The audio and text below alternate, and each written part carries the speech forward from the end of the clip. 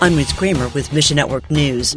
Armed robbers shot and killed an Italian nun in Haiti last week. She ran a home for poor children in Port-au-Prince. This goes to underscore the gang violence that has ravaged Haiti's capital for months. A representative to the United Nations says gangs have been tightening their control over the metropolitan area and suburbs.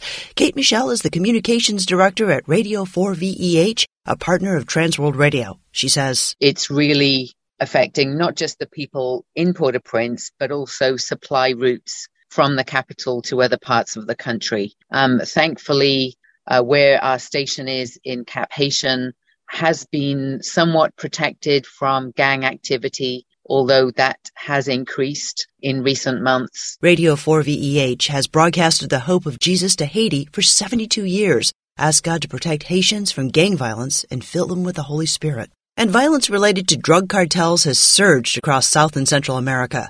Chile saw murders increase 66% between 2016 and 2020. The government of Peru declared a state of emergency earlier this year over rising contract killings. Mission Cry has a plan to take Bibles into areas largely controlled by the cartels.